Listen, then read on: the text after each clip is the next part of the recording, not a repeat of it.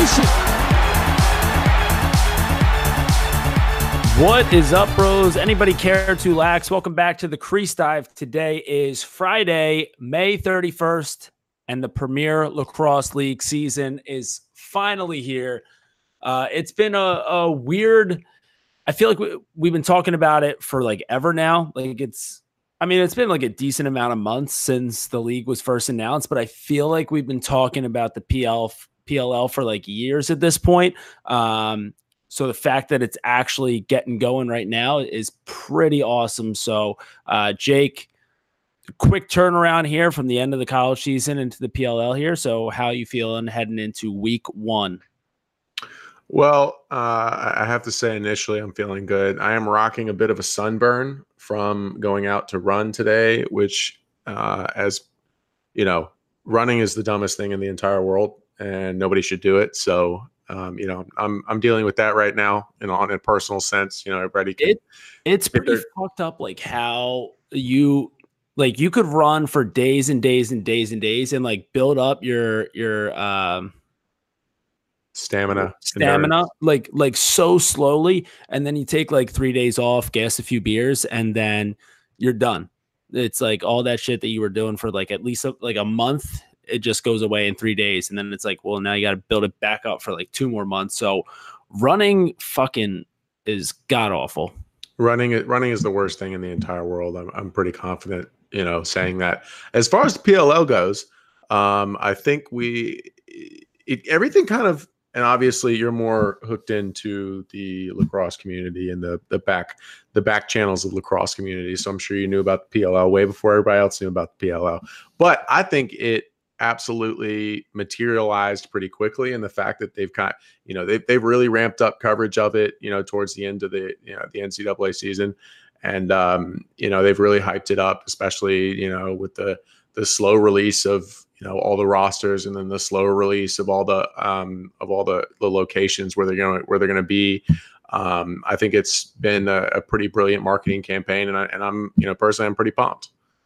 Yeah, I think the way that they did it was pretty well like scheduled. Like there was never really like too long of a period that we didn't get something new from the PLL. So they officially announced the league, like I guess it was like that might have even been like the same day as the NLL draft. So that was back like toward like the end of September.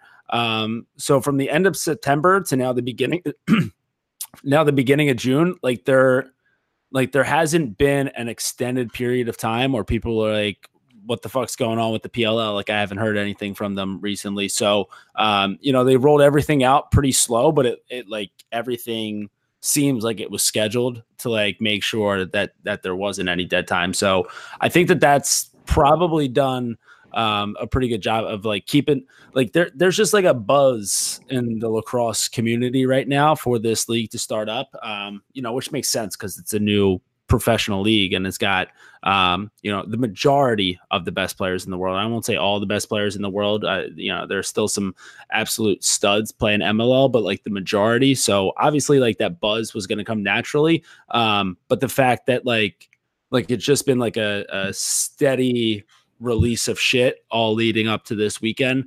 pretty well thought out on their part, which a lot of it has been, I guess. Yeah, and then all this week, they've really, put the, they really put the tweets out and the Insta, they've been on fire on the Instagram. Their videos are pretty sweet. But today, they leveled on us, and I'm glad they waited. But they leveled on us some rules that they're the PLL official PLL rules. If we want to run down the highlights of those, keeping the field the set, 10 yards shorter. 100-yard field, 60 yards, keeping it the same width. The 15-yard 2-point arc, and then the 52-second shot clock are, at a very big overview. Those are three that stick out to me. It's going to be a pretty fast game. Yeah, so I think the field being tighter. So, I should mention we have a great interview with Myles Jones from Chaos coming up a little bit later in this episode. So we talked a little bit so I don't want to give away too much of that interview. But, we talked a little bit with Myles about how like the field dimensions are really going to impact this game, and I think you know not only like you could take any lacrosse players in the world and like put them on the field that you're thinking like 10 yards, it's probably not that much of a difference, but like you put anyone in like a tighter space, it's going to have just more action going. Like there's going to be less room for anyone to like run away from a defender who's just like hounding you down, slashing the absolute shit out of your arms. So and then when you put the best players in the world on a smaller field, that just gets ramped up tenfold. So imagine, you're running around and you got like an LSM like Joel White coming for you. And it's like, you're fucked if Joel White's coming for you and you're playing on a field that's a mile long. Like you're already going to got. But now when you shrink that field that you're used to playing on by, 10 yards, 5 on each, you're like, there's no room to run. Like you're not, but that, then we got some of the best players in the world who can get away from that. But I think that that's just all going to add to the action. And then the 52-second shot clock, again, just I'll be pretty surprised to see how many shot clock vios we get this summer. 52 doesn't sound like a lot. I feel like the majority of these teams are still going to be running and gunning, and like each possession's probably still going to be, like 45 seconds might be topping it out. Like we might get maybe a handful of shot clock violations. I can't imagine that, with the skill and the speed that these guys have, I think 52 is definitely enough. I definitely agree. I think that 80 would be wild for them. I think 52 keeps it short. I mean, some of the Myles Jones plays on a team where their attack line is, it potentially Austin Stotts, Connor Fields, and Miles Thompson. I don't see them needing more than 40 seconds to string something together. That's kind of unfair. Unfortunately, Audie, he's a member. He's a new member to our club here, the ACL boys. That's right. So Austin, hey, come on the podcast. We'll teach you how to rehab. We'll get you ready for we'll get you ready for like July 4th. The boys have been through that combined 5 times. I'll tell you what, so a lot of people are talking about like the 52-second shot clock, talking about the smaller field. The thing that I love the most is that these games are only going to be 48 minutes long. So pretty much like although I guess it differs from state to state, but like PA high school lacrosse, 48 minutes. And I think it keeps the game going, pretty quickly. Like no one wants to be, because these are summer weekends that we're talking about here. And people probably have some stuff to do on the weekends in the summer. Like they want to enjoy themselves. And obviously if you make it out to a game or you're watching one of these games, you're going to enjoy yourself. But like, there's always temptations to like, just go out and day drink somewhere. Might not have the game on. So if you only have like so long to work with in the summer, a 48-minute game is going to be a lot better for like keeping the attention of people than a full 60-minute game is going to be. Like at the college lacrosse championship weekend, like those, like you kind of forget when you're watching the college games that are 60 minutes, a lot of them don't have commercial breaks, right? Because, you might get a few on the ESPNU games, but like a lot of these games you're watching and it's 60 minutes straight through.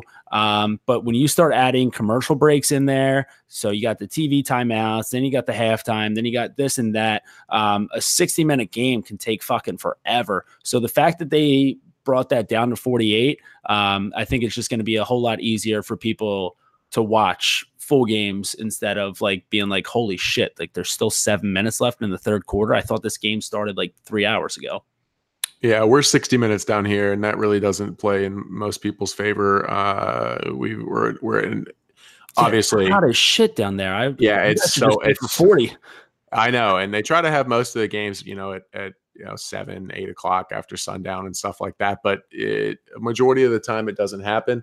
So and there are a lot of cases like, we're not as saturated as the state of PA when it comes to lacrosse. Some of these games turn out to be absolute ass kickings. So, these coaches have to be like, all right, we're at 25-0 and there's still 12 minutes left in the fourth quarter. What the fuck, why don't we just throw, I wish a satellite would fall out of the sky and just destroy the field, because there's no fucking reason to be on it. But 48 minutes, I think the synopsis there is the 48 minutes is fire. I think the whole kind of deal they're going with is that these are going to be fast. They're going to exemplify the fastest game on 2 feet. Another part of these rules I like: challenge flag, baby. 1 challenge per half. I think that's awesome. I can think of a few situations that it might be useful. They don't really say what you can challenge, like, oh, can I challenge that was a slash, or was that really unnecessary roughness or something like that. I'm sure maybe you can challenge, like maybe a ref will like dime someone for playing without their mouthpiece in, and then you throw the challenge on there, and then you just get to the sky cam and it just zooms in on that player, and it's like, oh, that mouthpiece was in, motherfucker. That's right. Or he was fish hooking it. Yeah. He had it on the outside. I think that. They're obviously non-specific. Perhaps that's the strategy, is to say, be really non-specific about it to keep us enthralled. I know some of these Fogos are absolutely creaming themselves over the rules. I can't imagine, but I just don't care. I did see that, they're going to, which, seems to be like a shocking revelation. They're going to put the ball down before the sticks go down, which marvelly, my mind just absolutely just exploded when I saw that. I don't understand the significance, but that's what they're going to do. So, dude, face-off guys are all so weird. They're so weird. They're so particular that, like, a stupid thing like that, like putting it down before the guys go down, like, probably, I don't know which way they feel about it or not, but they're that's probably like the biggest thing in the world for them right now. I don't understand the way that those guys operate, and it's just it's an entirely different game that's going on within the game. And I try to stay away from it as much as possible. Like, like coaching, our face-off guy goes out there. I say, hey, let's need this ball. That's about the extent of what I say. Then he comes off the field. Maybe I'll give him a little fist pump. Don't say a single word to him the rest of the time. So, face-off guys, I appreciate what you do, but you're all just weird as shit. Yeah, I don't understand you guys to begin with. I'm sure that, they even, to spice it up, the PLL even provided a fucking diagram for all of these guys to just absolutely lose their minds over. I heard Greg, friend of the pod, Greg Runland, went off about it in a good way. Explained, more the impact of the face-off rules in an IGTV.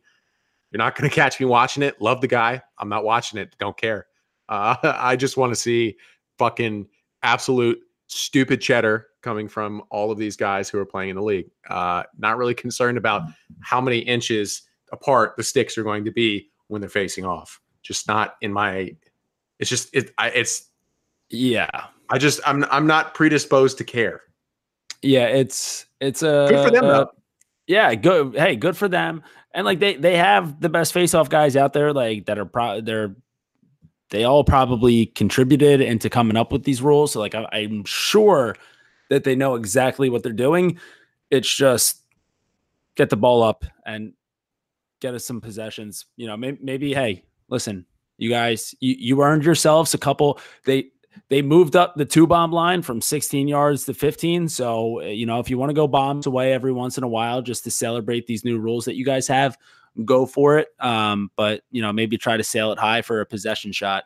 But yeah, that's another thing too. Like, it's just, I think, a yard difference between where it was with MLL now to PLL. But the fact that it's, brought in a little bit, plus it's a smaller field. Like, I think we're going to see, it'll be interesting to see like what we see more of this year. Like if we see guys just going bombs away from the 2, or if the field's just so tight that, you still don't really have your hands free from 15 just because everything's so, everyone's on top of you.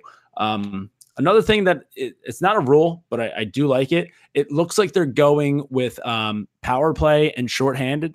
Yeah, I know you're a huge hockey guy. I'm sure I knew you'd be absolutely all over that. I saw power play. I was like, they're getting in, they're tapping into the hockey demographic. That's fucking cash. Yeah, because like I don't know, you talk to people that like aren't that aren't already huge lacrosse fans, or like, you know, maybe they've never like really watched a game before. And, you know, part of this entire league is to expand how many people are watching the game. So you say like, I don't know, man up just never really felt good. And like, you're like telling, like, people are like, well, what happens if there's a foul? And you're like, oh, well, then you're man up. And they're like, you know, what the hell is that? You know, every once in a while, I like to like sneak in like a, you know, if I'm like playing like men's league or something, you know, uppers, downers, like that one kind of sounds a little bit better. But you know, when you can just tell someone, yeah, they're on a power play, and like you don't have to say they're on a man up, which is like basically power play. Big fan of that. It's just it's gonna feel right, as especially as a hockey guy. Yeah, man up, man down. Kind of just felt like something that we always had to say. We never really, I mean, extra man, man up. I mean, it just doesn't roll off the tongue like power play. Yeah, and then people would say like emo. Yeah, then, no, then I not just a think chance. of like, yeah, then I just think of like My Chemical Romance out there, just like 6-on-5. Yeah, fucking Pete Wentz out there. That's not. I'm not about it. Otherwise, I think most of the rules were really solid. I mean, 3 timeouts a game. Overtime is just going to be one. Okay, here's my thing. I'm going to lose it if this happens. If the overtime period is 12 minutes, can there be more than one overtime period? I don't want to see any ties. I absolutely do not want to see any ties. Now, I know it's an extremely fast game, and 12 minutes is going to be a fucking eternity. I mean, it's a whole nother quarter, you know, for nobody to score a goal. But it leaves open the door for it, and I don't like that. I absolutely don't like it. That Nobody needs a tie. I know. It's a winner's game. I know, and I don't really want to say this because I feel like this could end up on Old Takes Exposed. Like I'm almost positive that they wouldn't go 12 minutes without someone scoring. That's the kiss of death right there. We're gonna end up with like 5 ties this year. I hope that that's just like something that they almost just like forgot to like even consider, that no one would score within 12 minutes and that they would just keep going. Like maybe they just figured like, yeah, like we don't need to write this down because someone is going to score, but probably within like 3 minutes. I'm sure they were on the table like, Paul, what do you think? I mean, somebody's going to score in 12 minutes, right? And they're like, I mean, like he's like, I mean, yeah, I would hope so, right? And they're like, all right, we'll just take his word for it. Put that one on the list. Yeah, I'll tell you what, that will be very interesting because, like, I mean, looking at it does that. Overtime will be one period of 12 minutes with no timeouts available, resulting in sudden victory when the first goal is scored. But I like that. I like the no timeouts.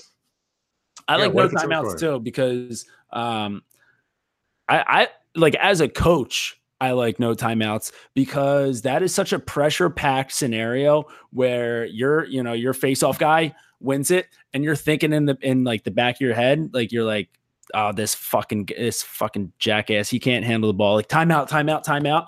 Meanwhile, like you look at the field and it's like, we had like a perfect fast break set up. That was probably going to be so like, you're like, you call a timeout when you shouldn't have, or you just let him ride. And then he ends up just pissing the ball away when he tries to hit the point man on the fast break. And you're like, fuck, I should have called a timeout there.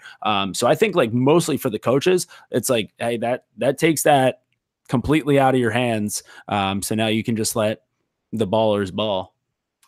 You know, I'm still waiting on, a league, still waiting on the PLL or the MLL to implement the Braveheart overtime, because obviously that's the most decisive way to decide who, really wins the game. You know what? So, maybe, hey, listen, guys, it's not too late. It's the season starts tomorrow, but I like just put it in there.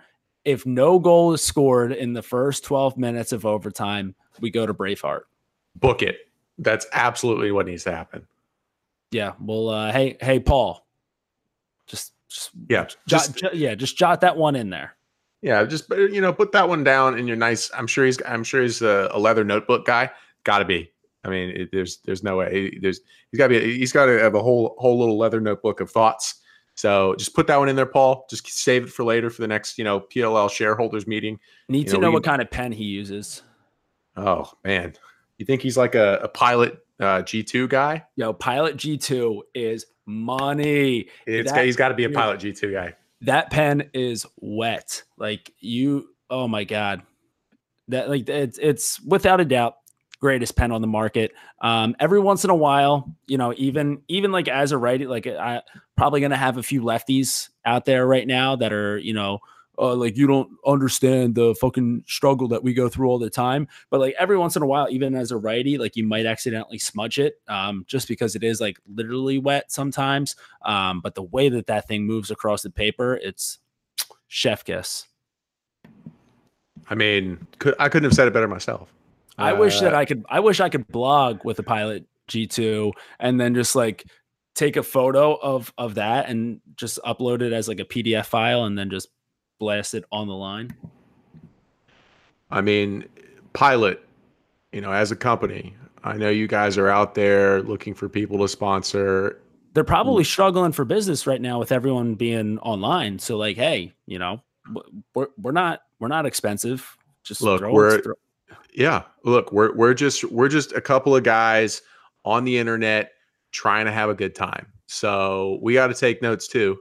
It wouldn't hurt to have a small sponsorship from Pilot. Just saying. Yeah, I like this. The last like 3 minutes right here where we've been talking about it, we probably just sold at least 8 or 9 Pilot G2 pens, which is probably like 5 more than like the last month. I mean, what else? I mean, what? I can't believe that they haven't already hopped on this. I should be seeing stuff popping in my mentions on Twitter right now because they're actively listening to it. So, well, yeah. So those are the rules, and you can jot those down in your notebooks. We'll wait. We'll update you guys a little bit later in the season if they do decide to break out the Braveheart. So, hopefully there never comes a time that we have to run into that issue. But if we do, yeah, I think Braveheart is the way to go. But yeah, I think all the rules there, it's just going to make for a faster, more exciting game, which is going to translate a whole lot better to when it's televised. It's, again, people, it's summer weekends. A lot of people probably have a lot of other things that are going on in the summer. So you need to grab people's attention, and you can only keep that attention for so long. I think that these rules are set up to do just that. Like it's going to be fast enough to get the job done to where like, in a couple hours, people aren't like, when the fuck is this game going to be over? It's like, wow, that was awesome. Now let me go do whatever else I was going to do today. I totally agree. I think it's all been a masterful plan. From the very beginning to get people involved, to get people. I see, and I'm not sure what the purpose is. I probably read over it, but the PLL is reaching out to local coaches in every city that they're going to be in, scheming, doing something on Twitter. I think that's mostly just to like get them to come out to games, be like, hey, that's what I'm saying. Yeah. That's what I'm saying. So they're actively engaging with people out there.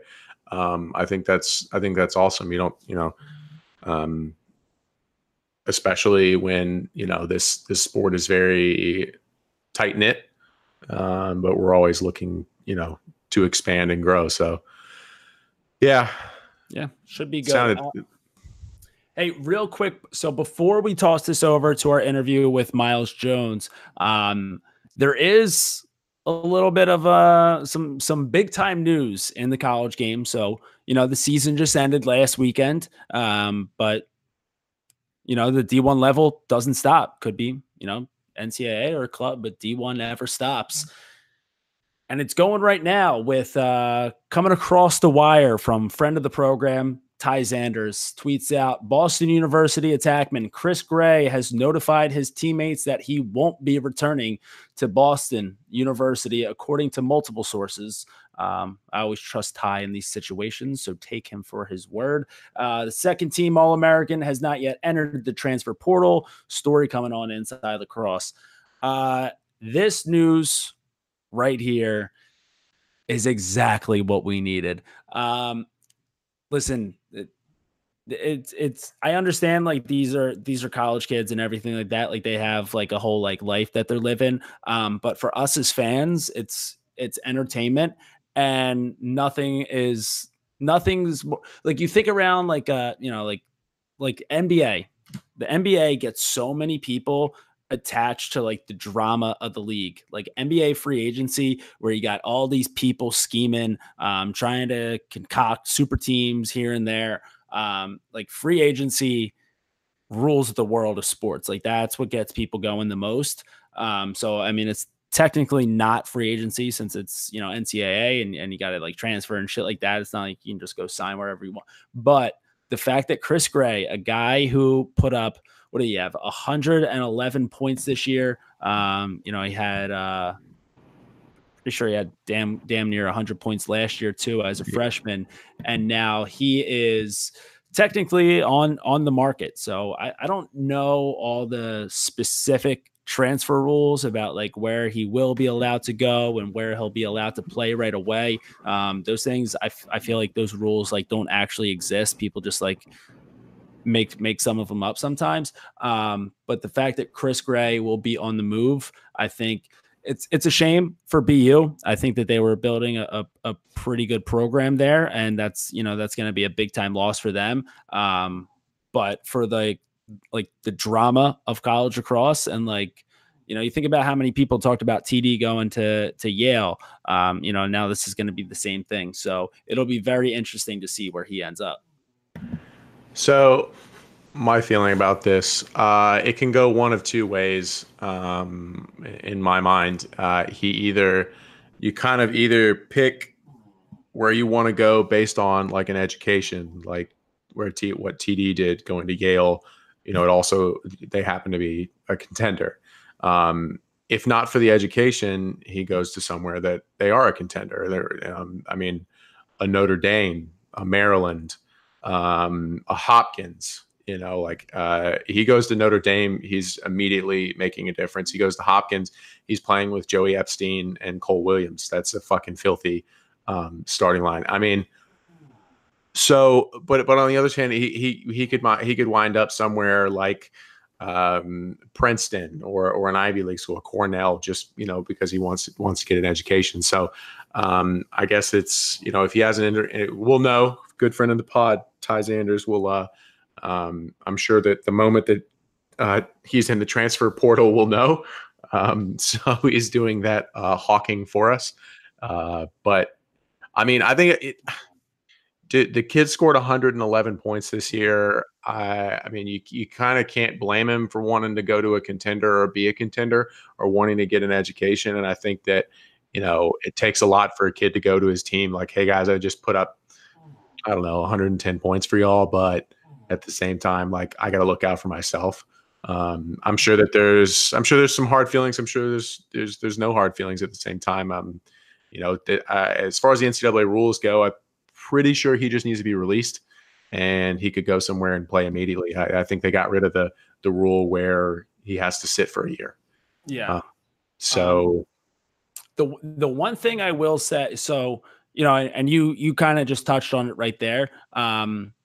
It is a little bit different, a college kid transferring schools, as opposed to like a Kevin Durant, just like moving around from place to place to, sign to make hundreds of millions of dollars. Like these kids are all like no one plays lacrosse to make millions and millions of dollars for the first of all. So it's not like this is like a move that he's like setting up because he just wants to make bank one day. And then two, so these are all kids who, again, they're looking to better their situation. Like they want what's best for them. And you know what? Like, hey, listen, we don't know anything right now. Like maybe Chris Gray, like I highly doubt that this is the situation, but like, even if it was, like, what if Chris Gray was just like, hey man, like, I'm fucking filthy at lacrosse, but like, it's kind of like taken away from my life. Like, and he could go like D3 again. I would put like a negative % chance on that happening. But like, even if that was the case, the one thing I will say is that if you're someone on the internet who then decides to like talk shit on Chris Gray for making a decision that he thinks is the best decision for himself, you're a piece of shit scumbag. Unfortunately, we had to like deal with some of those fucking pricks when TD decided to transfer to Yale. And like the obvious joke there was the Kevin Durant joke, just because going to the champion. And like that's like a lighthearted joke. Like I don't think like TD necessarily would like mind about that. But like people who like get visibly angry and like decide to like just like shit on a kid because he's making a decision that he thinks is the best for him at this specific moment in his life. If you do that, you are a piece of shit. Yeah, there's really nothing worse. I'm not going to sit here and say that I don't use pretty much every opportunity of anything that happens in sports or anything like that to make some sort of quick joke or something like that. There's some things I won't touch, and I think that TD going to Yale, I think I said on Twitter, it was like, this is equivalent to what Kevin Durant did or whatever, just so people who in lacrosse, people who weren't lacrosse people who follow me would understand the impact of what was going on. That's the thing, like joking about like pro athletes and shit like that. It's like, yeah, like that's part of the territory. Like you guys are getting paid a pretty decent amount of money. And you're playing this game for a living, and like granted, you're probably putting your body on the line a little bit, but it's like, deal with the fucking jokes. Go check your bank account next time someone makes fun of you. But yeah, like with TD or now in this Chris Gray situation where, they're not professional athletes, like they're just people that are trying to, put themselves in a good situation when they graduate. Like that's where it's just like pump the brakes there, fucking, and it's probably just some like fucking fat slob, just toying away with like fucking gravy on his phone screen, just trying to hit the numbers, and it's not popping up, hitting the letters, and he's having trouble texting just because gravy covered screen. So Chris Gray, if you are listening, which obviously you are, we got your back, dog. We got your back, dog. Okay. We will rumble. Yeah, we absolutely will go toe to toe. We saw some shit the other week. What were we about Ryder, and we rode for Ryder, so we'll ride for you too. So don't worry about it, dog. We got you. Two big names on the internet. Yeah, but we listen. If anyone talks shit, make sure you tag me and then DM me your address. Then I'll hop on the next flight. I'll come down there and I'll kick your ass. All right, my dad will kick your ass. That's right. I'll send my dad too. My dad could kick your dad's ass. All right, we're not going to get into that. That's hurtful. But speaking of someone who could probably kick everyone's ass, let's kick this one over to one of the biggest freak athletes in the lacrosse world right now. He has been on a goddamn tear in the weight room. He's always been a monster on the field, but I think this year we are about to see one of the sickest sons of bitches to ever step on a lacrosse field. We've got our interview here with Myles Jones of Chaos LC.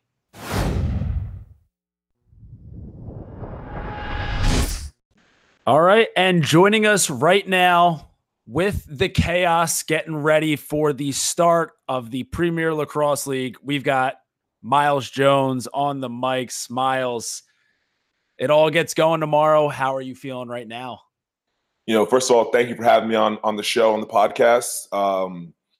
As far as the season goes, I couldn't be more excited. This is going to be a big summer. We all know that a lot of eyes are on us, and the PLL is under a microscope. So I think guys are really ready to get after it and show the world, what we've been training so hard for.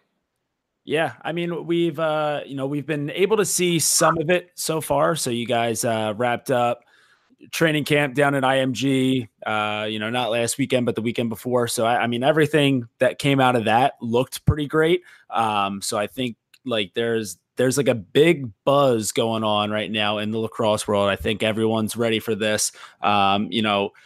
Typically like Memorial Day weekend, a lot of people little bittersweet because it's such a great weekend for lacrosse with the college national championships, but then like after that the sport kind of dies down a little, and like that's nothing against like the MLL, it just like hasn't been like super accessible to fans, but like now people are like, yeah, like that was a great weekend watching Virginia take down Yale. But now we have a whole summer of it. So, I mean, the buzz is there with the fans. I have to imagine it's there with the players too. I mean, you guys have been, not playing like meaningful lacrosse in a while now. Yeah, we talk about the offseason and how long that's been. Obviously our season was pushed back a month and a half. So when you look at that great weekend of lacrosse Memorial Day weekend, on the pro game, we would have already played about anywhere between 4 to 6 games. And this year we played none. And the funny thing is only thing we've done was we flew down to IMG, practiced 6 or 7 times in a span of 5-6 days. And, we're finally ready. Obviously for so long we saw Memorial Day weekend, Final Four weekend as the pinnacle of our sport. And now we're changing that. That college game was the game that you could see on TV. A lot of kids were finishing up their high school, middle school, youth, extracurricular activities with lacrosse, and they were watching college lacrosse on TV. That was all they could see as the highest level. Obviously when we talked about pro lacrosse, we talked about pro lacrosse being the highest level, but unfortunately it wasn't seen as that. In terms of viewership and being able to be viewed. PLO totally changed that. Obviously we're playing on NBC. We look at NBC, you have so many different sports that are very popular in the United States and all over the world that are broadcast on NBC. And obviously lacrosse is going to be on there this season. We've elevated so many different pieces of this sport that are very important in the modern era of all sports. Media. If you've never seen a lacrosse game before or never even seen lacrosse before, and you logged on to the PLL YouTube or the PLL Instagram or PLL Twitter for that matter, and you see high quality projects and high quality pieces of very, very authentic and transparent scenes of what training camp looks like. People don't understand that this is a very, very, very physical sport, and playing against a bunch of grown, high competitive men, things get a little chippy. A lot of guys have their different personalities and stuff, and PLL has done a good job showing all these different pieces of the professional athletes that are in this league. Not just we're out there throwing behind the back passes for goals. There's much more to our sport than just the highlights people see on PLL, on ESPN, and now on NBC Sports this summer. Well, so I want to talk, because that kind of brings me right into it. I want to talk about this one clip though. So, obviously if people are following, PLL on social, so, Twitter, Instagram, all that, their timeline got blitzed by a ton of highlights during training camp. Mm-hmm. I'd say one of the more popular highlights from that weekend, we got Myles Jones coming around up the alley and just shoulder down, and then some poor SSDM on Chrome. Found themselves on the tracks, and you had to take them out. So I'm sure anyone that's listening to this podcast right now has probably seen that clip. Real quick, who was that who found themselves on the tracks? And then is that just kind of a little foreshadowing of things to come for the rest of the summer from 1-5? Yeah, I mean, unfortunately, it was a guy who I think is definitely going to be one of the better midfielders in our league. A guy who's super athletic, tall, strong. He has all the physical attributes to be a star in this league. Romar Dennis. So obviously he's not a short stick D-mid. He's an offensive player. He got caught on defense, and even if I was in his shoes, I understand that when you're playing defense and you're not a predominant defensive guy, and in this league, the way it's built, it's a lot of up and down, fast pace. Taking a chance and trying to make a play as a guy who doesn't usually play defense, giving your team a lot of juice. But talking about the play itself, I kind of ran down the alley, and I was kind of one-on-one with my defender, and I thought I could get underneath. And, I kind of ran out of space. I thought about going for the dive. I was a little tired. If I didn't get the call or didn't get the goal, it would have been a long run for me to go back on defense. So I just, kind of just rolled away, and then double team came, and I was kind of evading that. And I looked to my right, and I saw 6'5", 220 pounds running full speed at me. And the only thing I did was I didn't want to try to soak all 3 checks, so I just leaned into the one that was coming towards me instead of the 2 that were trying to play good position defense. And luckily, I think I shocked him when he was trying to shock me. But that was a big play. I remember our team got pretty fired up. We'd already been winning pretty well in the scrimmage. But that got our team fired up. Even if it was a small play where I just body the guy and move that out of the way, you threw the ball to the next guy, and we kind of moved the ball off that and got a good shot. Those are going to be the plays you'll see all season. I know for myself, I've been training really hard. My body looks a lot different than it did when the past couple seasons playing pro lacrosse. But I feel great. My body, I feel like a machine just in terms of like training and the way I eat, the way I recover and stuff. And there were not just that play, but there were a lot of other plays that happened in the course of the training camp where I kind of shocked myself. I was like, wow, I haven't been able to do that before. I haven't been able to chop my feet and roll away and get that much space and separation. So obviously the physical piece has always been something I was known for, since my freshman year after the infamous bull dodge in the championship game. That's always been, something that I've been, very capable of doing. But you'll see a lot more of that this season now that, I'm physically, stronger and more durable. Yeah. And the good thing about that, again, just kind of going back, like the social team for the league, like the shit that they were churning out over that whole weekend was, just like the angles, the edits, like everything was like perfect to like break down stuff like that. So, if you're just losing guys on a split, like I'm sure that, not only are people going to be able to see that on national television now on NBC, but then, when they get onto Instagram and Twitter, like they're going to see a really well packaged version of that where that's just going to, and all that is just great for this, but like it's just something that we've seen it like so far this year kind of start building up a little bit more, with like the Utah Valley wave, but like we've seen more highlights from lacrosse start to like break through to like just the regular internet, like getting away from like just lacrosse Twitter.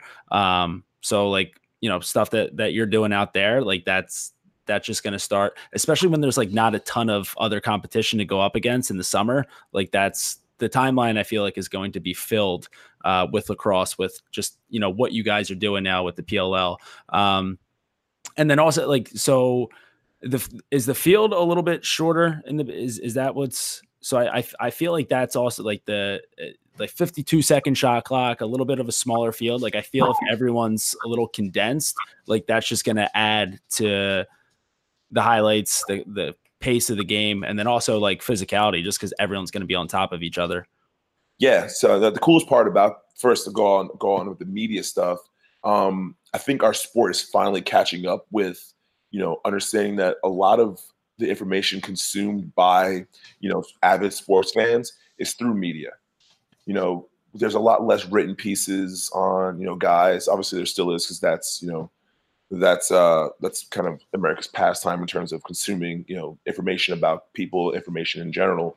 But, video and media is the way, young kids, which is obviously the biggest demographic of our fans, consume and love this sport. We have so many kids that live in places where you can't just, turn the TV on or see the sport you love up close.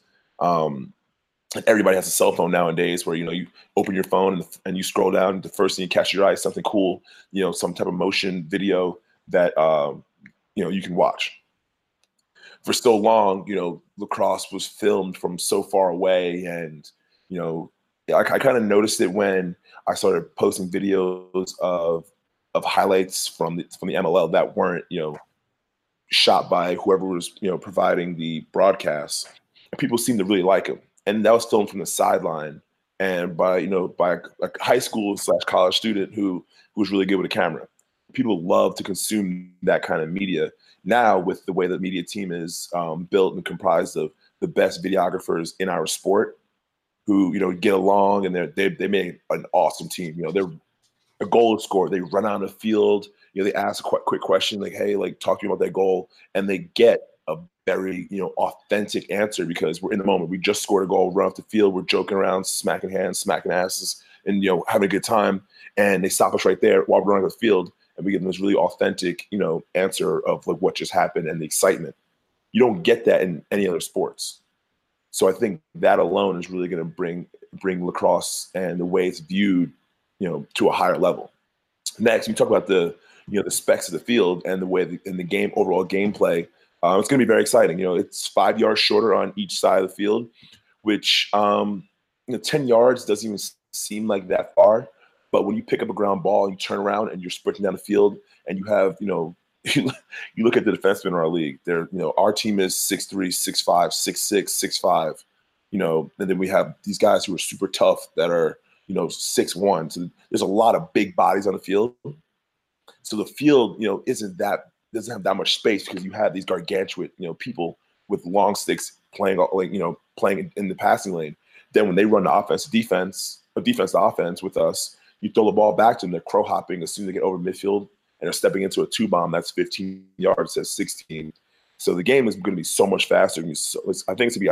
I'm not sure if it's going to be higher scoring because the field is shorter and guys can step in and let that 15-yard shot go, or if it's going to be a lower scoring game because you have 8 trees playing defense and like knocking down passes and very hard to be beat on one-on-one. So that's one part of the game I'm actually really excited to see what the scores look like. I think some weekends you can score 22 goals in a game, and some weekends you can score 12. It depends on the flow of the game. What's the popular shot, whether it's a 2-pointer, whether it's guys getting beat one-on-one for ones. You look at the NBA. It's very hard to beat the Golden State Warriors because for the most part they count by 3 while the other teams count by 2.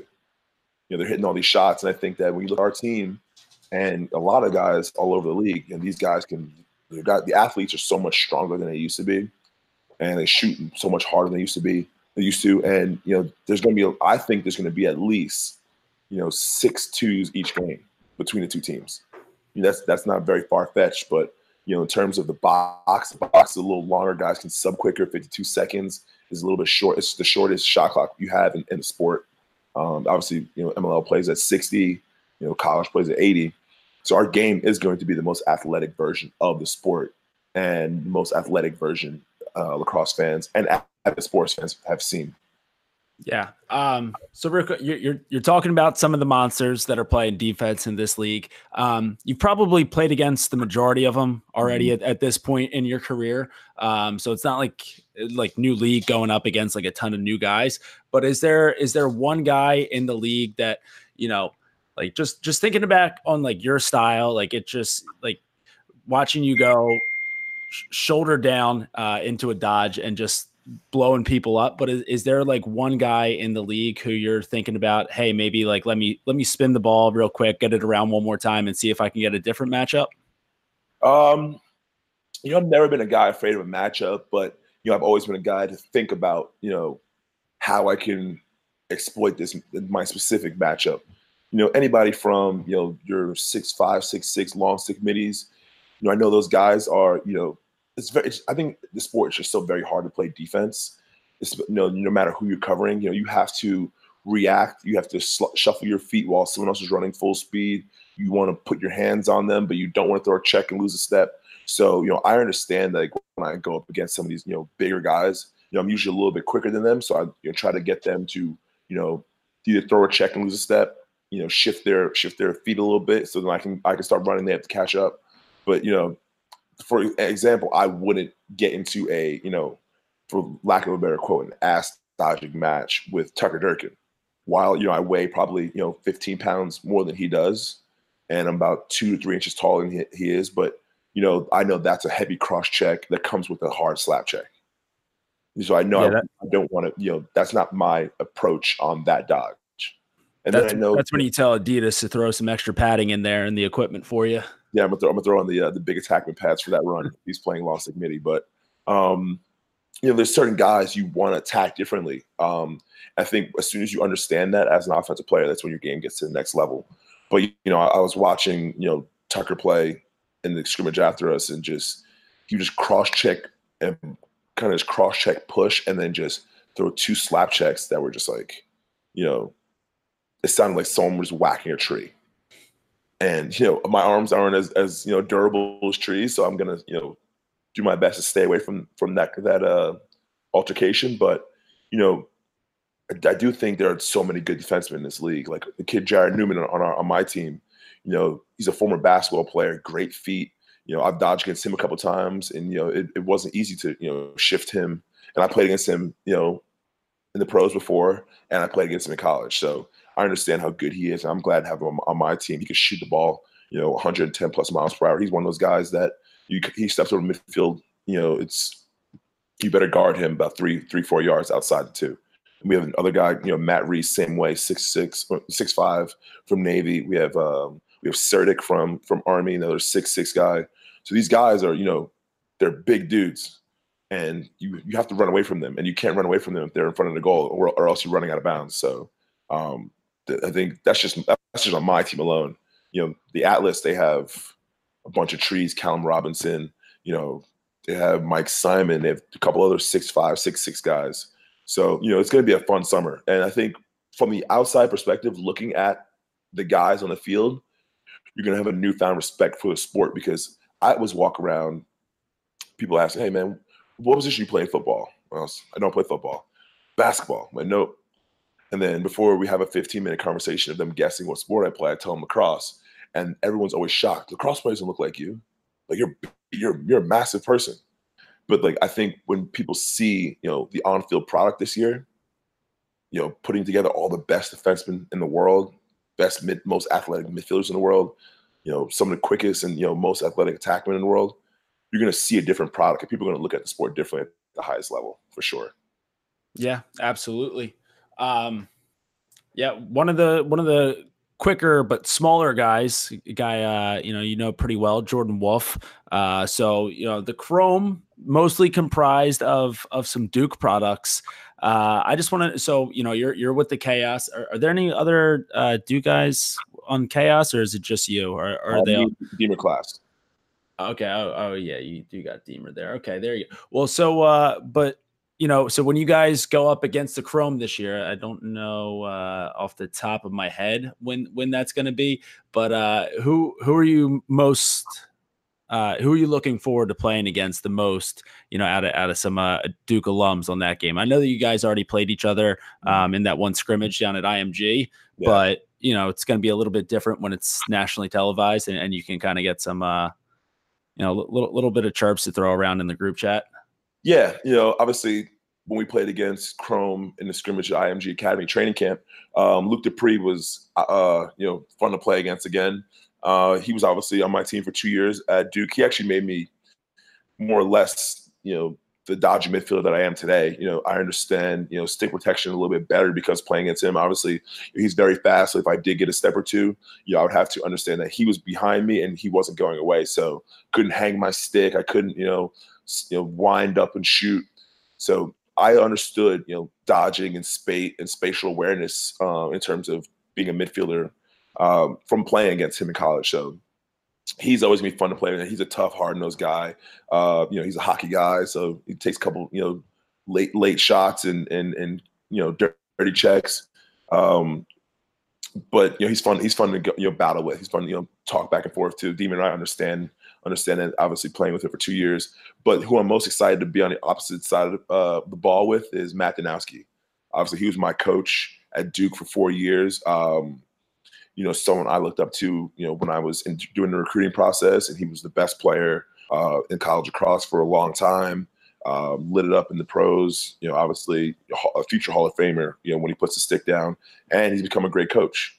So, and then I played with him in the MLL. So, just going from, player coach to, teammate to friend, I think playing against him would be fun because I know that, as soon as I make one mistake, I'm going to hear from him from the sideline, no matter how far away I am from their bench. And I think it'd be fun to go back and forth with him.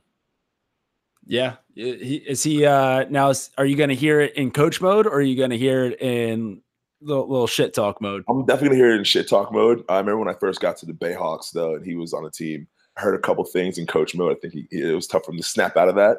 even though he and I are wearing the same jersey. But I'm definitely gonna hear it in shit talk mode. Hoping I just don't, get the ball taken away near their sideline or shoot a cupcake shot as I'm subbing off the field. So yeah.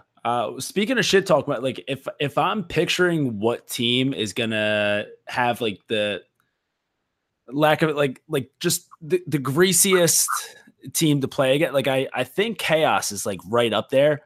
Just because you guys have so many Canadians on the team, like so many NLL guys on, and they're just chirpers by nature. So how's it been playing with some of those guys who, haven't necessarily been like too involved with the field game for a while? I mean, obviously you probably played against, a bunch of these guys before, but, guys like Tyson Bell, I think, who just won the NLL Cup with Calgary. I think that, he's going to be a fun guy to play with, but I feel like he's also going to be a guy who, playing against, like he's always going to throw a nice little extra whack in there or maybe a little butt end. So like how's just the overall, I guess, like complexion of your team? You got a lot of different guys coming together on that one. Yeah, I think we definitely have the weirdest team in terms of identity, which I think, really falls into the whole Chaos name. When you look at the past few years, 3, 4, 5 years, obviously a lot of our teammates are from Albany. They play a different style, of lacrosse than a Duke. They're a little more up and down, running gun. Like I can name so many crazy highlights from each player on our team. Like obviously we all know about the Blaze Reardon goal, coast to coast against Cornell. Connor Fields has probably a Dropbox of like 2 million videos of him doing, ridiculous things, playing with Lyle Thompson and those guys. Myles Thompson on the team, unreal player. So all these guys are really, really crafty. And then there's, kind of that traditional American game where it's like me, Jake Ficarro, and Deemer Class, both of those guys are great shooters, great dodgers. Then you have me in the middle, which is, more of a dodge and facilitator guy who, I'm able to create plays for my team. And then when the defense gets tired of me, giving the ball to guys in good positions, that's when I'm able to kind of capitalize. But then you look at the way we all work together. We have a kind of a two-headed monster from the dodging perspective with Connor Fields at X, and then me up top, and then we have these absolute snipers on all over the place. Jake Ficarro can shoot the ball from 18 yards away. We've seen him do that throughout his college career, and it's not a shot he doesn't like. Deemer, we all know about Deemer being a midfielder who scored 50 goals and shot the ball 45%. In college, and we've seen him do ridiculous things on the pro level, like scoring. He had like 10 goals in a game or something ridiculous last season. And then we have a bunch of guys who people might overlook, like a guy like Eric Scott. I've never seen Eric Scott play, but he was the best player in the scrimmage when we played against Chrome. There were a couple of plays where he made really athletic moves. Scored a goal, up the hash, scored a goal, down the alley, scored a goal. On the crease, back door, on doorstep, and it was just like, wow, this kid has 5 goals already. So, we're not necessarily a team where, you have all the superstars from pro lacrosse. We have just a bunch of young guys who, evidently, we just really work hard. We outwork every team we play against, and we have some tough guys like this kid Jack Rowlett. I played against him when I was a senior. He was a freshman. So you're not afraid of any freshmen, but I watched him play, and he looks the part. And then I see him 3 years later in person, and this kid's a monster, really hard nosed kid. Doesn't take shit from anybody. We scrimmaged the Archers, did a little 6-on-6. I come down to the defensive end to say what's up to the guys after it's over. Everybody's sprinting, yo, you missed it. I'm like, what could I possibly miss? You guys are playing defense against them. Like, what happened? He's like, yeah, Rowlett just dumped Kevin Rice on his back. And I was like, oh. And then during the scrimmage, he got the full field scrimmage. Rowlett got a little testy. He was like, a little fired up. And then, later in the scrimmage, I'm running back on defense through a trail check. and the guy has a stick down by his knees after I checked him, and Rowlett almost blew his head off. So this kid's tough. He's a rookie. You know, he doesn't wear the rookie on his chest at all. You know, he's one of those guys that is going to play really hard. He's excited to be here, which is awesome. So I mean, and you know, all these guys are also big jars. You know, they're talking shit to this guy, that guy, this guy.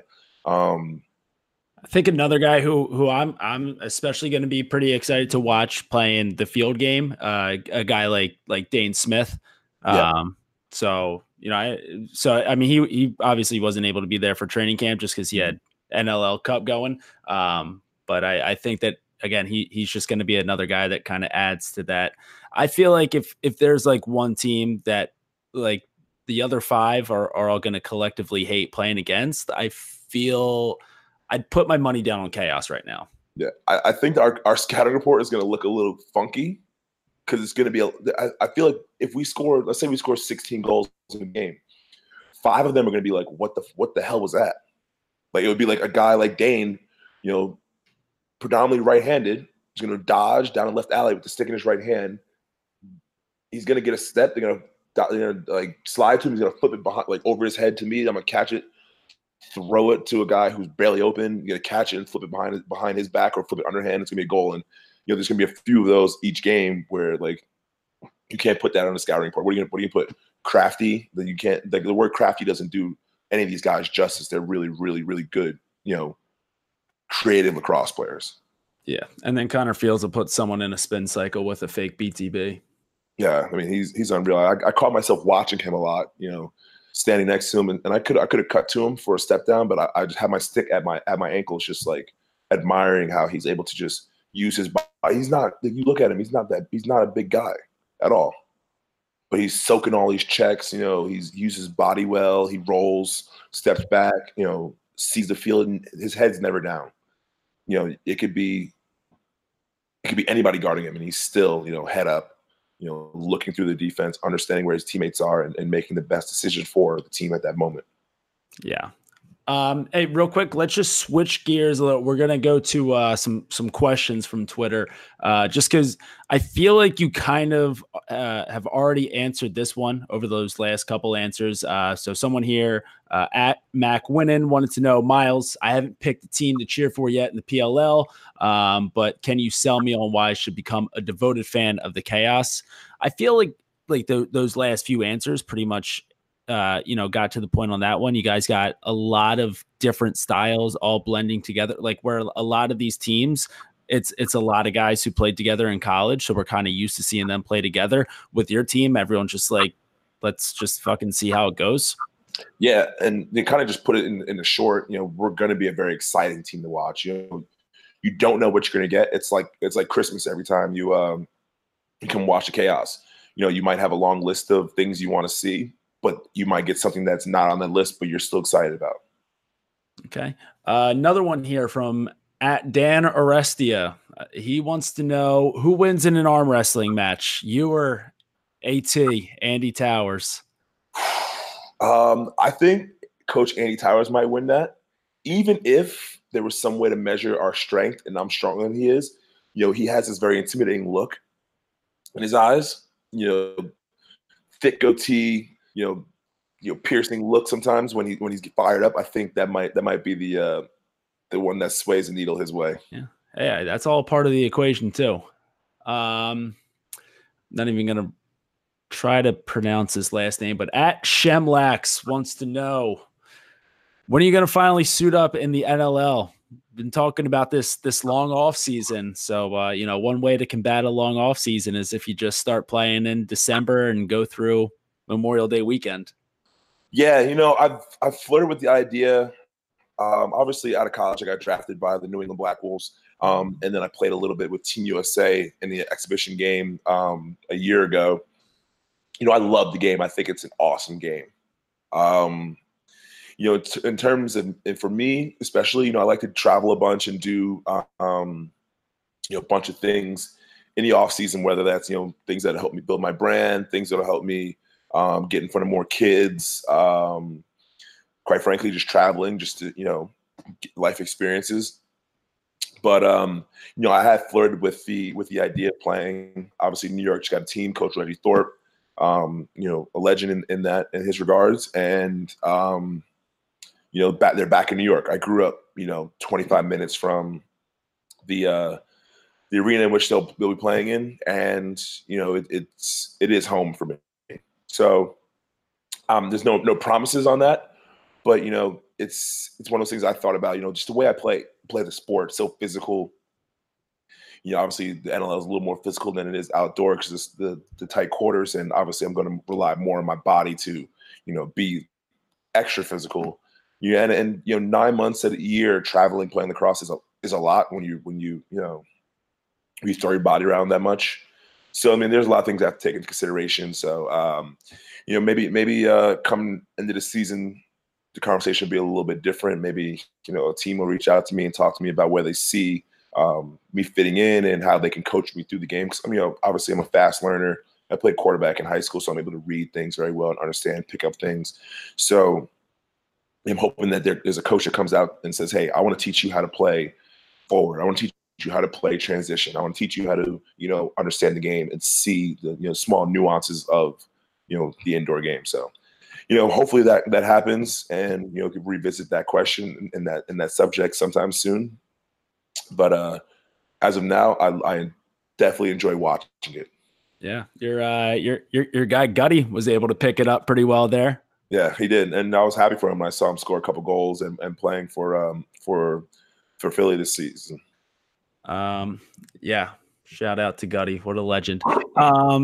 All right, these last couple ones, not from Twitter, just for me here, just curious. So obviously, all 6 teams going to be traveling around the entire summer together. So obviously, everyone's excited for the on-field experience that everyone's going to see. But again, you guys are going to be with each other all summer.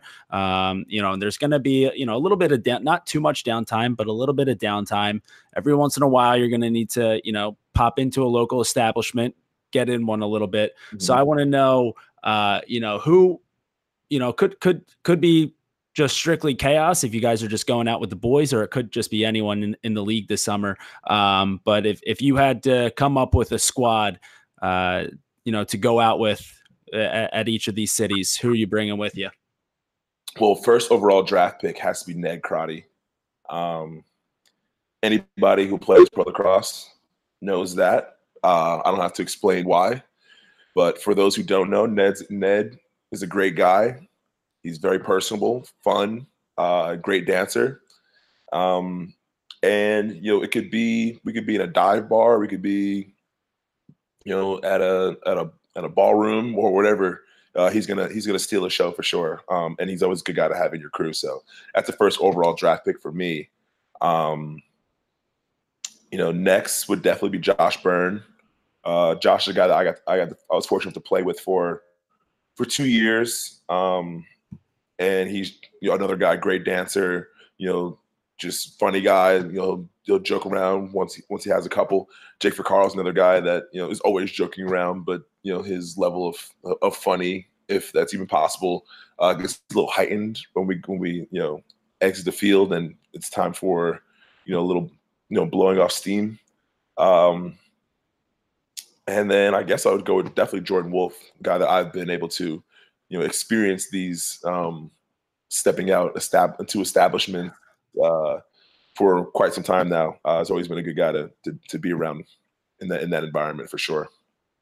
Yeah, I feel like anytime Jordan has Ned in his Instagram stories, it's always a good watch. Yeah. And then last one here. So again, just going off traveling all over the place. So you'll get to go to a few more cities than you typically would in at least regular season up until this point. So out of all the cities where you is there any one that like you have circled on your calendar and you're like that's gonna be a real nice weekend to get away? Yeah, I'm excited for the Hamilton game. So I've only been to Canada a few times. I think that's gonna be really exciting. I know a couple guys in the league have played for Hamilton when they were in the pro lacrosse game. So I'm really, really excited for that experience. I heard Canada's a good time, and obviously getting our guys. I think we have the most Canadians of any team, so I think getting those guys back in their element and just see how they live and how they party and explore the city and things that they know about the area. It's really cool for me. And then obviously I'm really excited to play here in Atlanta. Obviously I live down here. Last year we played in Kennesaw, Blaze versus Bayhawks. A bunch of my friends came out and it was cool just to see, all these guys who you don't necessarily know much about lacrosse, but are just good friends with me, good friends with, a lot of other guys who played on the Blaze. And we just kind of brought the whole city out to Kennesaw, which is really far from, not really far, but it's, 35 minutes from the city where we actually live in. Now we're playing Georgia State, the old Turner Field, which has a ton of history. The Braves used to play there. Obviously, all the history that happened with the Braves, Chipper Jones, all the stuff that goes into that. It's gonna be really cool to be in that stadium and bring all of our friends and the whole city of Atlanta to a closer venue. I think it's gonna be really, really exciting to see. And obviously, playing in front of your friends is always good, so they can cheer you on and then talk about times you messed up. And joke around about how you run and all this stuff. But I'm excited to obviously play at home and just I think that's going to be really cool for me because it's going to feel like being a pro athlete who lives in market, which is something I haven't been able to do in my pro career. Just like getting up, sleeping in my own bed, getting up, driving to practice, driving home, recovery, eating, going back to eat meals with the guys, and then coming home and wake up in my own bed and driving to the stadium for game day. It's gonna be a pretty cool experience. Is anyone gonna try to crash at your spot, or you say, hey, go stay at the hotel? Well, I mean, I got this 3-bedroom house now that I just bought in September. I'll probably have Deemer stay here. Got a couple extra bedrooms, all fully furnished, so the guys can crash. Got a big, massive couch that you can fit at least 3 bodies on. So I'm sure after we win that game, I'm gonna go out, have a good time, eat some dinner, and I'll probably have a full house. Oh yeah, that's the Chrome weekend, so you'll have a bunch of Duke boys down there playing again. I'm sure I'll catch Jordan Wolf on the couch. Yeah, Ned'll be on the floor. It'll be good. All right. Well, hey, the inaugural weekend of the Premier Lacrosse season gets going tomorrow. It all starts off 1 p.m. The Chrome taking on the Archers, and then you can watch Myles. He will be taking on the Whip Snakes, bunch of Terps at 4 p.m. So both of those games will be on NBC Gold. You got any quick predictions for us, or are you just going to leave that under wraps? I'm gonna leave that first game under wraps. I'm not too worried about who wins that one, but I know this game's gonna be really, really a fun game. It's gonna be a lot of those guys obviously play a certain way. Big brute, strong guys. And then us, we're gonna be super creative. A little bit more finesse in our game. But I think the game's gonna be won in transition. They have Mike Earhart who can let the ball fly from deep.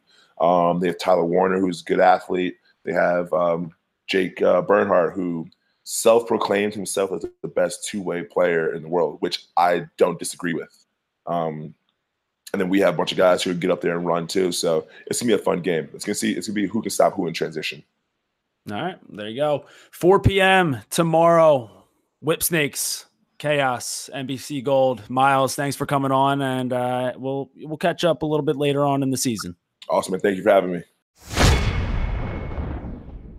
All right, and thanks again to Myles Jones for hopping on with us. You can catch him and Chaos LC as they take on the Whip Snakes tomorrow, 4 p.m. That is on NBC Sports Gold. But before that game gets going, we have the first ever game in the history of the Premier Lacrosse League, and it is going down between the Chrome and the Archers.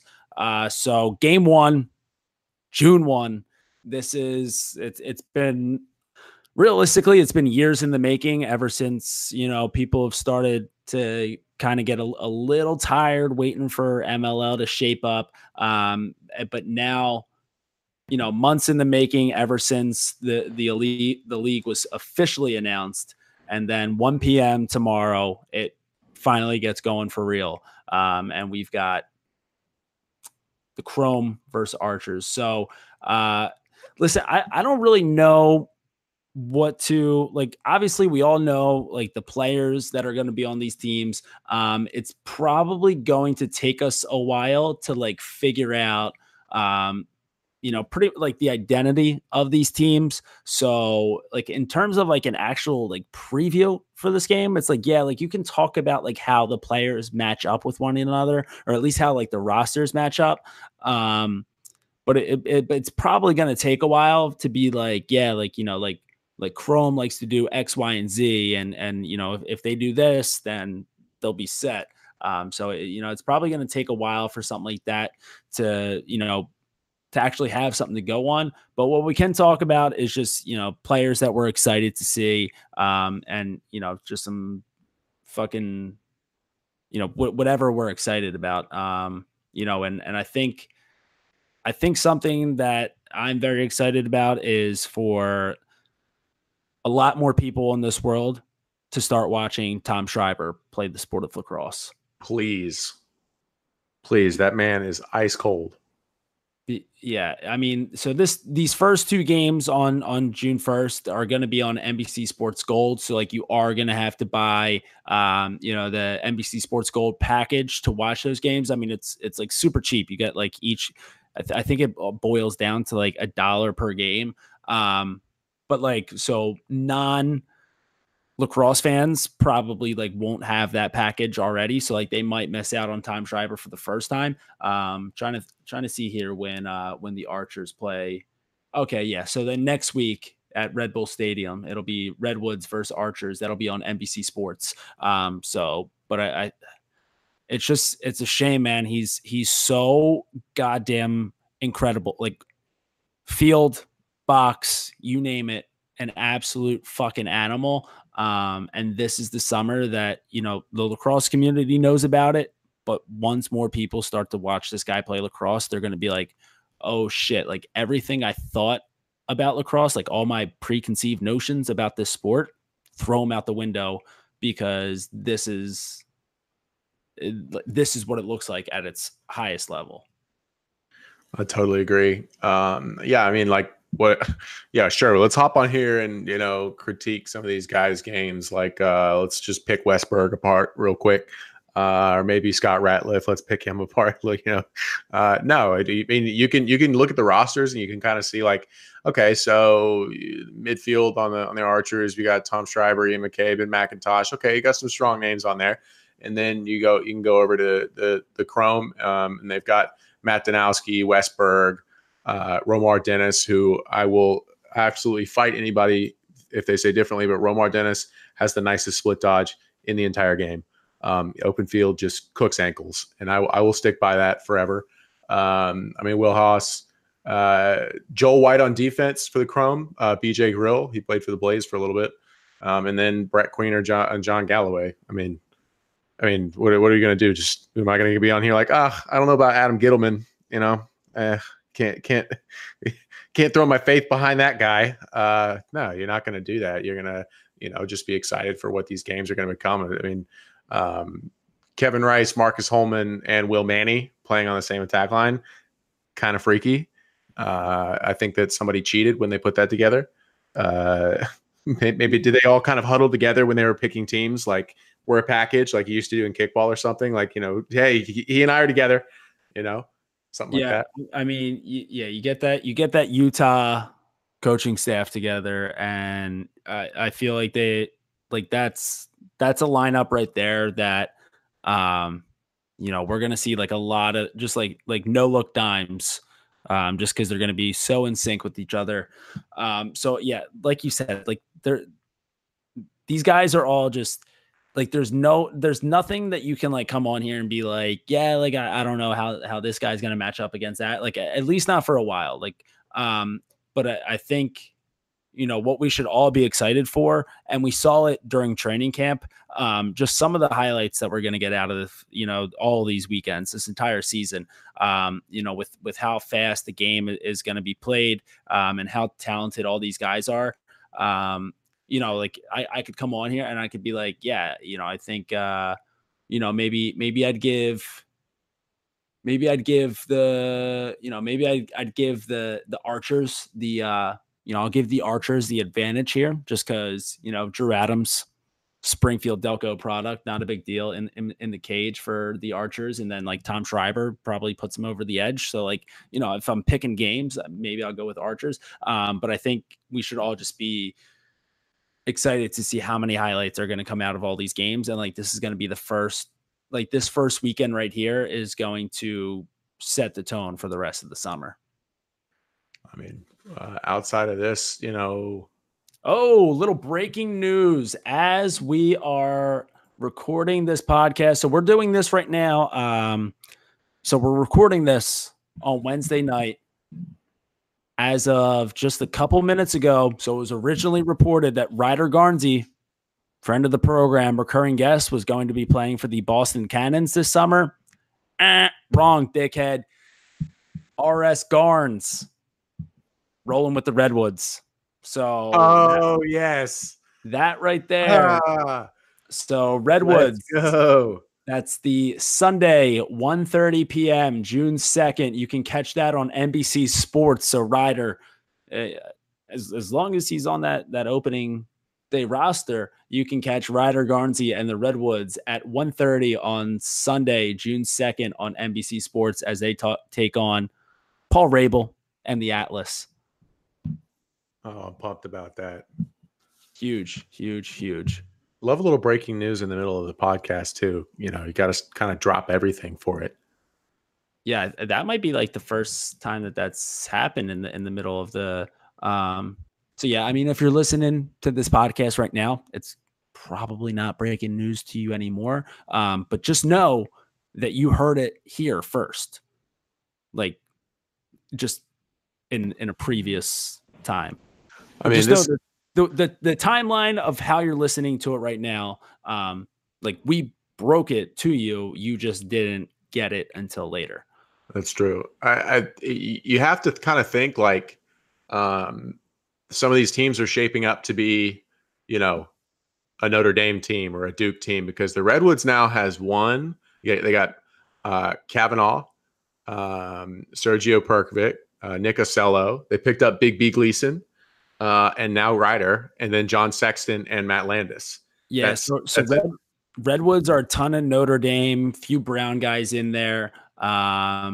Chrome, obviously the big Duke team besides, Myles Jones and Deemer class ending up on Chaos. The Whip Snakes, they're basically all Terps. Atlas, ton of Hopkins guys on Atlas. Will be very excited. I mean, yeah, this is just, besides like Kyle Harrison ended up on the Redwoods, this Atlas is a big time Hopkins team. Just Joel Tinney, Shaq Stanwyck, obviously Paul Rabel. So I think that's something that I'll be interested actually to see how that continues to grow, like as the league goes on, like in a few more years, like if that kind of stays the same, or if teams just start taking the best guy available regardless of where he's at. But I mean, well, yeah, you kind of have to think like, I mean, isn't the whole model like giving the power to the players? So like the players can kind of like have some say in who they want to come play. So maybe that's more in their model. Like, all the Notre Dame guys kind of got together, went to the coach like, hey, we want you to go pick up Ryder. And he's like, word, cool. It's your guys' team. So that's chill. That's nice. Yeah. I guess. Dude, what a couple weeks though for the kid Ryder, just absolutely, dude. Sticking it to the NCAA by coming back to start the tournament. Snaps off for those first, for those two tournament games for Notre Dame, gets to close out his career at ND with the boys that he came in there with.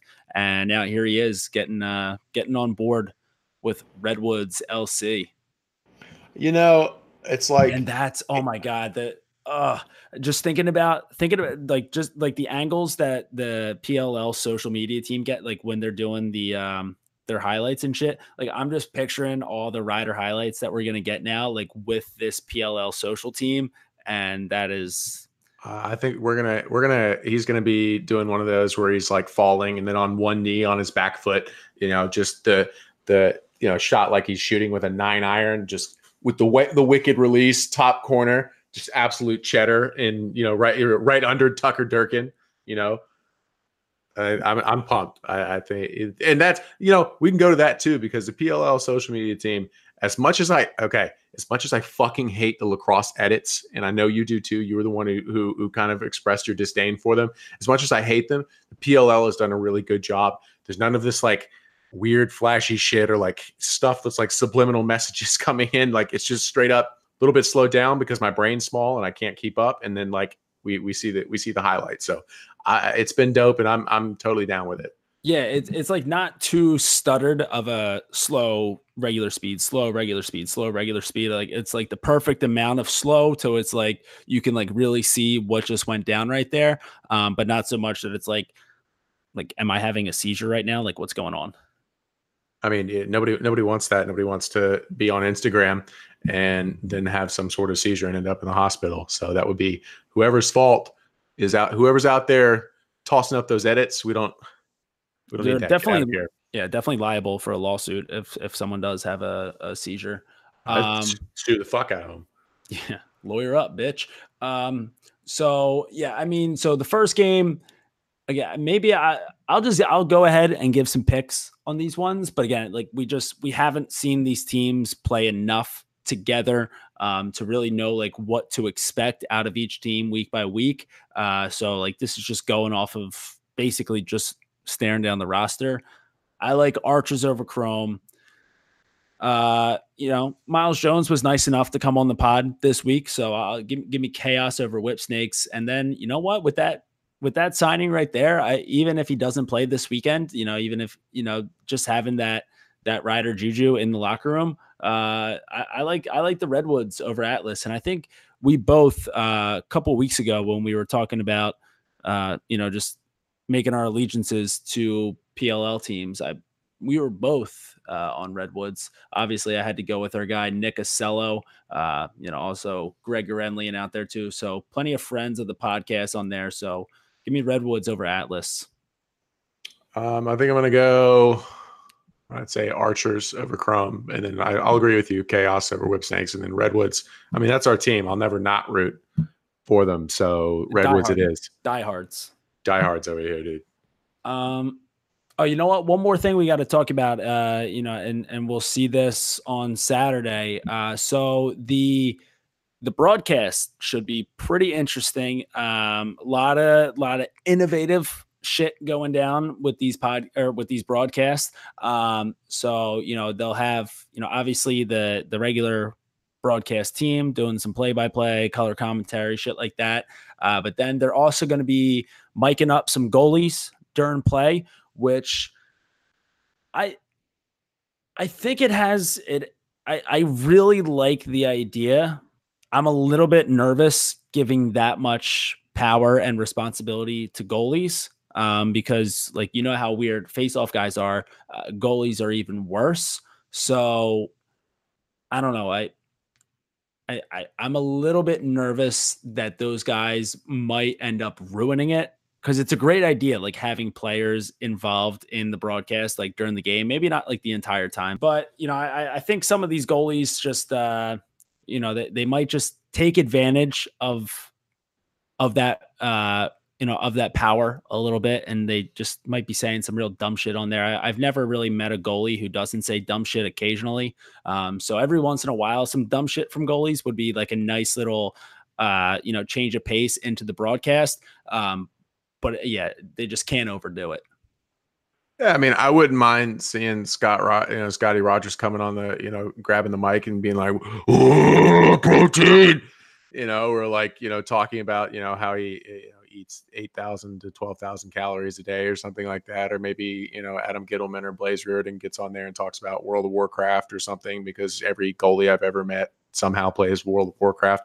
I mean, that would be cool, I guess. It would also throw a little wrench into the PR game, because can't give that mic on live TV to a guy who's just a loose cannon, You know, all these guys have their canned PR responses, but a goalie and a faceoff guy are the last two guys with, you know, who were all there.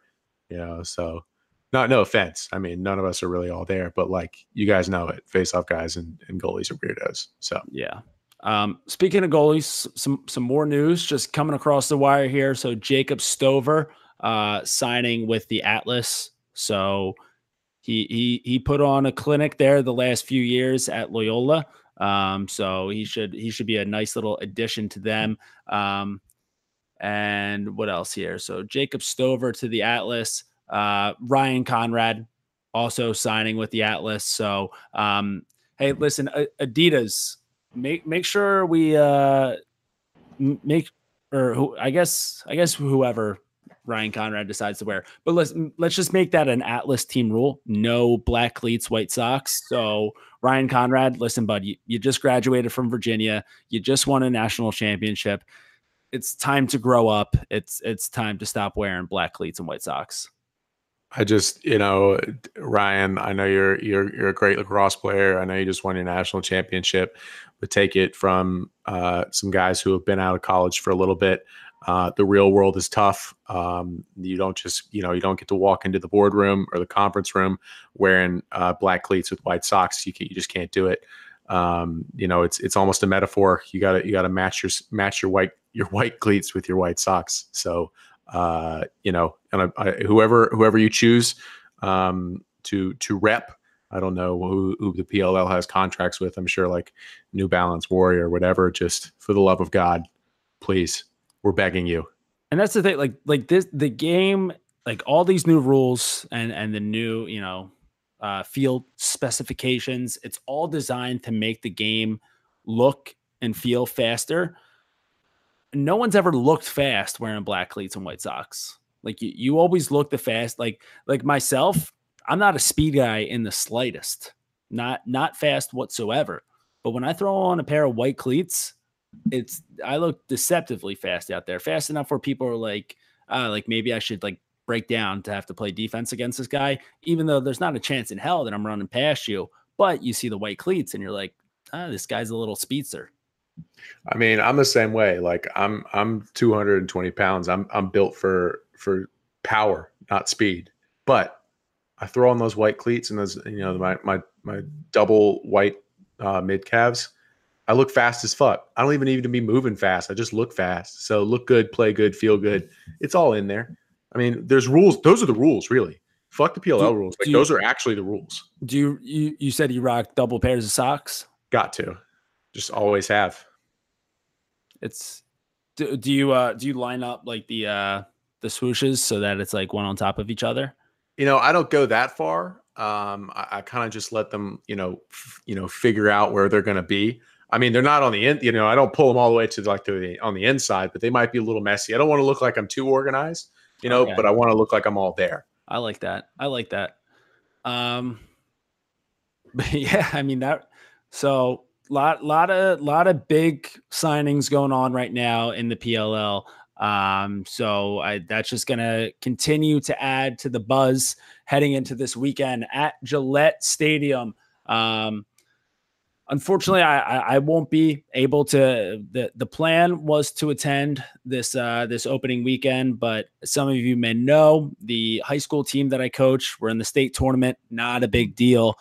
So we won our game on Tuesday. Again, not a big deal, like not bragging or anything like that. But we're moving on to the state quarterfinals. So you know, that game's Saturday at 3. So won't be able to make it out to Gillette this weekend, but it should be an incredible weekend for lacrosse. From what it sounds like, the place should be pretty damn near full. You know, and they're, you know, the PLL, they're setting this thing up so that it's going to be a great fan atmosphere around the stadium all weekend long.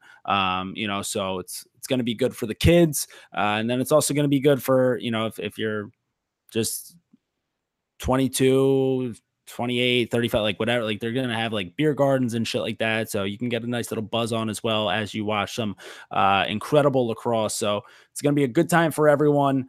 If you're able to get there, I would probably suggest doing so. But if not, make sure you get that NBC Sports Gold package. Again, it's like $1 a game. So just like, don't pay rent this month. Like, it's so easy. Just don't pay rent. There's probably, your state probably has squatters rights. You're not going to lose your apartment. Just don't pay rent and then put that money towards NBC Sports Gold. I mean, realistically, it's like, okay, that's $40. Let's say the average person costs like $8 to feed. It's just 5 meals. Just skip 5 meals. I mean, you plus, can plus you're going to be like shredded after that too. So like, I know you're going to look good. You're going to look chiseled, and you get to watch great lacrosse. I mean, you can even like structure it so you just eat like a late breakfast and a late lunch. Like, that's all you need. Yeah, like honestly, just pick up intermittent fasting, and then you can watch all the lacrosse you want. And then you can thank us later. Yeah, you're welcome preemptively. But yeah, so it should be a great weekend, but it will be even better if you all keep it low to high till the day we die. We out.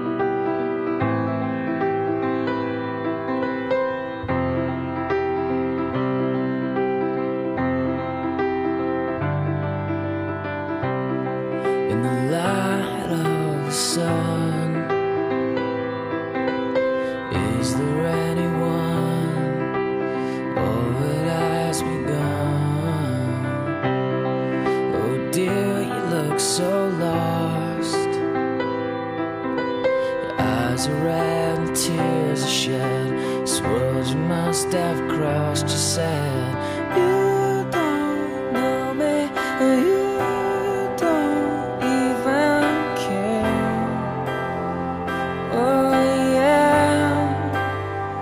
said you don't know me, and you don't wear my chains.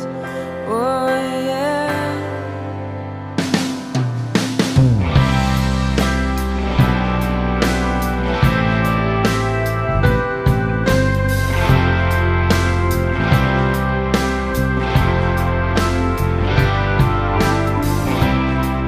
Sent you yet appear. You carry all your thoughts across an open field, where flowers gaze at you, not the only ones cry when they see you. You say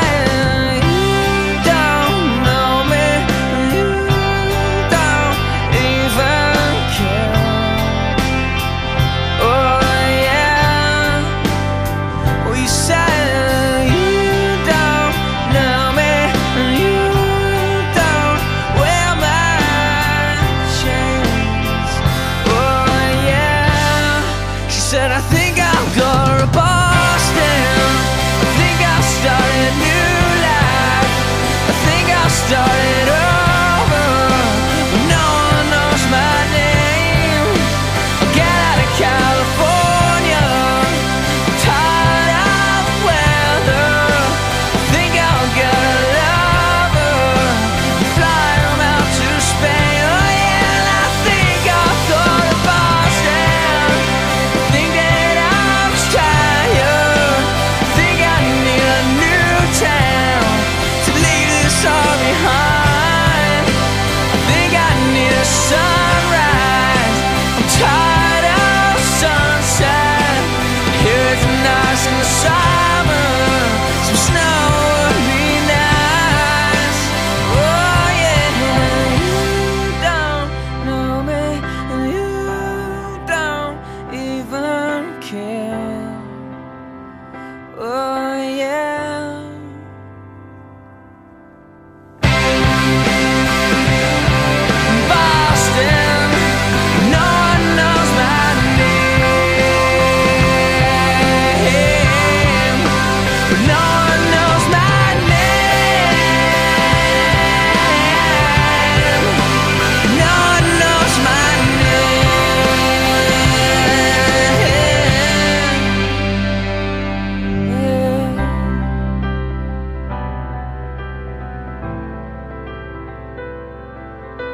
Boston.